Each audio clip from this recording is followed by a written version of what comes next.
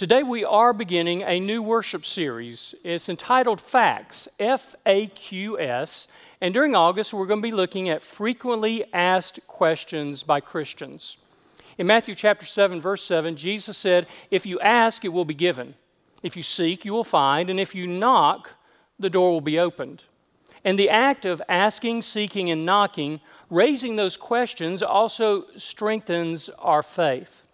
And in the coming weeks, we're going to explore questions like, how can I know God's will for my life?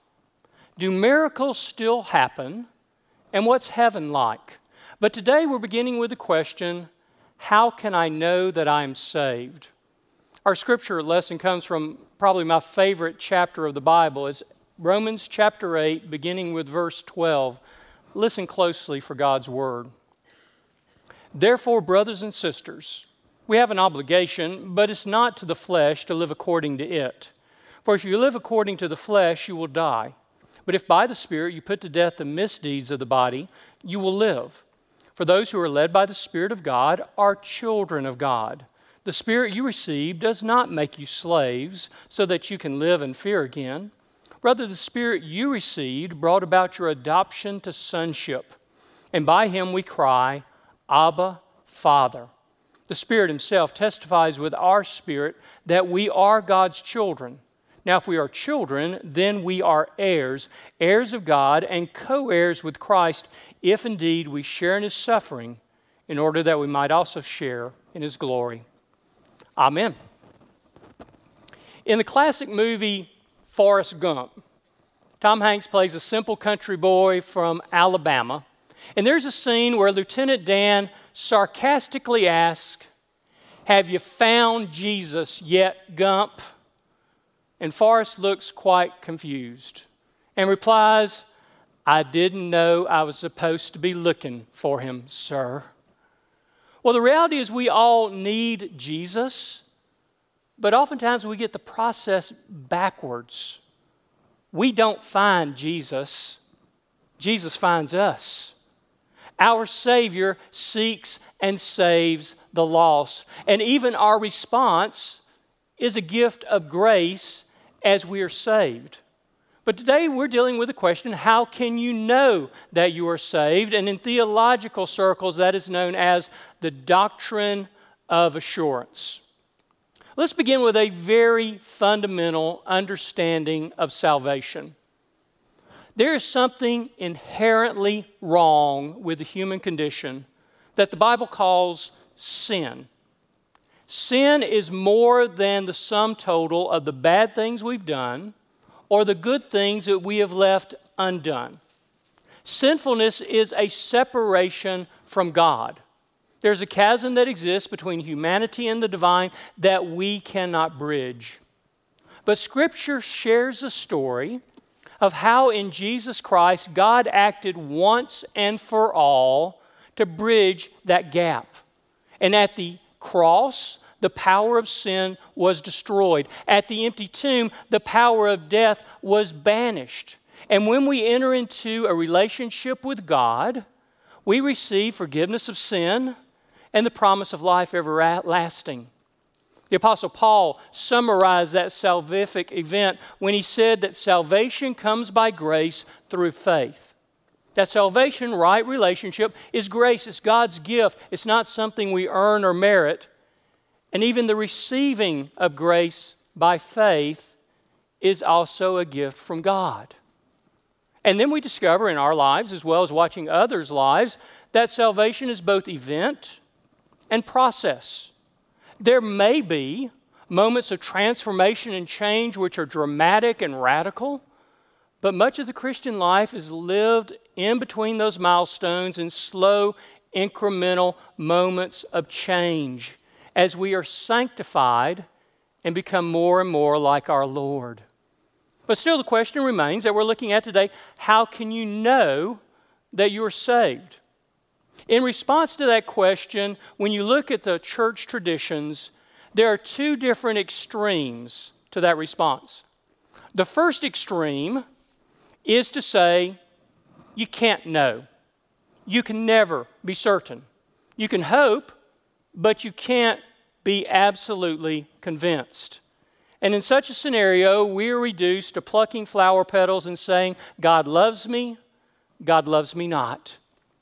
Reader's Digest published a story. A woman wrote in and said she'd been dating this very timid man for a long time. And he was so shy she had finally given up hope he might even propose. And one day he invited her over to dinner with his mother and the rest of the family. And after dinner he said to the woman, "What'd you think of my family?" And she said, "Oh, well, I like them very much." And he said, "Well, they liked you very much as well. In fact, some of them wanted to know when we were to be married." Then he paused and glanced at her and said, "What should I tell them?" Nobody wants to live with that sort of timidity and uncertainty. We become like school children writing to God, "Do you love me?" Check yes, no, maybe. And it robs us of an inward joy and of an outward witness. Now, the other response is the other end of the extreme, and this is my own personal estimation. Sometimes people are a little bit too sure. They treat salvation as if it's a fire insurance policy for hell with a one-time premium paid. And if you ask them to tell you something that's happened in their Christian life recently, they will look at you with confusion and say, "Well, I took care of that when I was a teenager. I haven't had to worry about it since then." And sometimes we talk about once saved, always saved. To me, salvation is not a binary yes or no. It's more of the language of relationship. Of beginning a relationship with God, but then growing into it. For example, suppose that you came to church one Saturday and attended a wedding. And afterwards at the reception, you approached a groom or a bride and asked the question, "Are you married now?" Would they answer, "I don't know. I think so. I hope so. But can anyone ever be sure?" Well, of course not. They have been through months of dating, through an engagement, making all the plans, getting a license, going through the rehearsal, the service itself. They could say with a fair amount of certainty, "I am married." But if you are married, you know the wedding day is just the beginning. It's the beginning of the relationship. And every day you've got to fulfill those vows for better, for worse, for richer, for poor, sickness and health, to love and to cherish, till death us do part. It is event and it is process and it is relationship of drawing closer to one another in the good times as well as in the bad. That's the type of relationship we're called to nurture with God.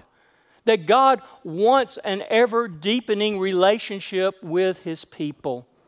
And Scripture talks about how we can have an assurance of that relationship and of salvation. Listen to a couple of verses. First of all, from 2 Timothy, Paul wrote, "I know whom I have believed, and I'm convinced that He's able to guard that to which I have trusted to Him until the final day." Then in Hebrews we hear, "Let us draw near to God with a sincere heart, with the full assurance of faith." There's a word that is extremely important in Scripture, and it's translated in English as know, K-N-O-W. But in Scripture, know is not just an intellectual knowledge, assurance, or assent. To know someone means to be in a close, intimate relationship of both knowing and being known. And consider that definition when you hear these familiar words from 1 John. "I write these things to you who believe in the name of the Son of God, that you might know that you have eternal life." This is how we know that we belong to the truth and how we set our hearts at rest in God's presence whenever our hearts might condemn us. Today we read from Romans chapter 8, verses 12 through 17. In Eugene Peterson's paraphrase of the Bible called The Message, he puts part of this passage in this way. "The resurrection life you received from God is not a timid, grave-tending sort of faith. It is adventurously expectant, always asking God, 'What's next, Daddy?'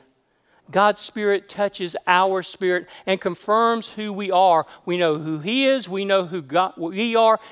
We are father and children together. And we know we're going to get what's coming to us, an inheritance that is absolutely unbelievable. Because you see, ultimately, our salvation is based upon God's promise, and that's the assurance upon which we can rest. When I was serving First United Methodist Church of West Point, one day one of the mothers came in and was telling me about coming upon her child in the backyard, and she had a daisy flower, and she was plucking the petals like I was talking about earlier. But she had her own version of what she was saying. Rather than he loves me not, she was plucking the petals and saying, God loves me lots. That's the doctrine of assurance. From a childlike faith to know what you know, what you know. And it's an emphasis of the Methodist movement. John Wesley talked about the importance of assurance of knowing our salvation and of our relationship with God. And he based it on scriptures like, the Spirit testifies with our spirit that we are God's children. And Wesley talked about there was a dual witness that was involved in the doctrine of assurance of God's Spirit corresponding with our spirit. First of all, God's Spirit testifies in our life and reminds us the first and last word of salvation is always grace, of a gift given to us. And if you delve too deeply into John Wesley's works, I must say it gets a little bit confusing to exactly discern what he means by the witness of God's Spirit. The clearest way he puts it is this: the testimony of the Spirit is an inward impression on the soul, whereby the Spirit of God directly witnesses in my spirit that I am a child of God, that Jesus Christ hath loved me, given himself for me, and that all of my sins are blotted out, and even I am reconciled to God. Wesley said that testimony of God's Spirit has a corresponding testimony in our own spirit. Because remember, salvation is relationship, and therefore we ought to be able to look into our own lives and see growth and maturation and change. And if you look back 1 year, 5 years, 10 years, and you are no different now than you were then, something is wrong. But as we grow in faith, the fruit of the Spirit, love, joy, peace, patience, kindness, goodness, faithfulness, gentleness, self-control, becomes evident in our lives. It's a little bit of a superficial illustration. But let me put it this way. Suppose you were brought to court with the charge of being a Christian. There will be 3 testimonies. There will first be my own testimony. Who I say I am. Who is my Savior? Who is my Lord? Who have I pledged my allegiance to? Then there will be the testimony of my family, friends, co-workers, fellow students. Who do they say that I am? But then there's a third testimony.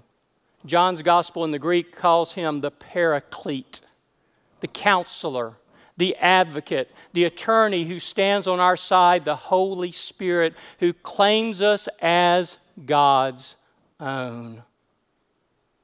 And you can see the power of the doctrine of assurance in John Wesley's own life. And that it's much more than just some theological abstract. It has the power to transform and change. Maybe you've heard the story of John's life before. He was born in 1703, the 15th child to Samuel and Susanna Wesley.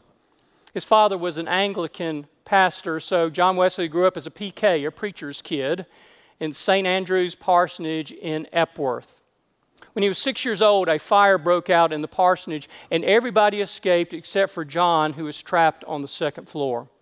And the neighbors formed a human ladder and rescued the child.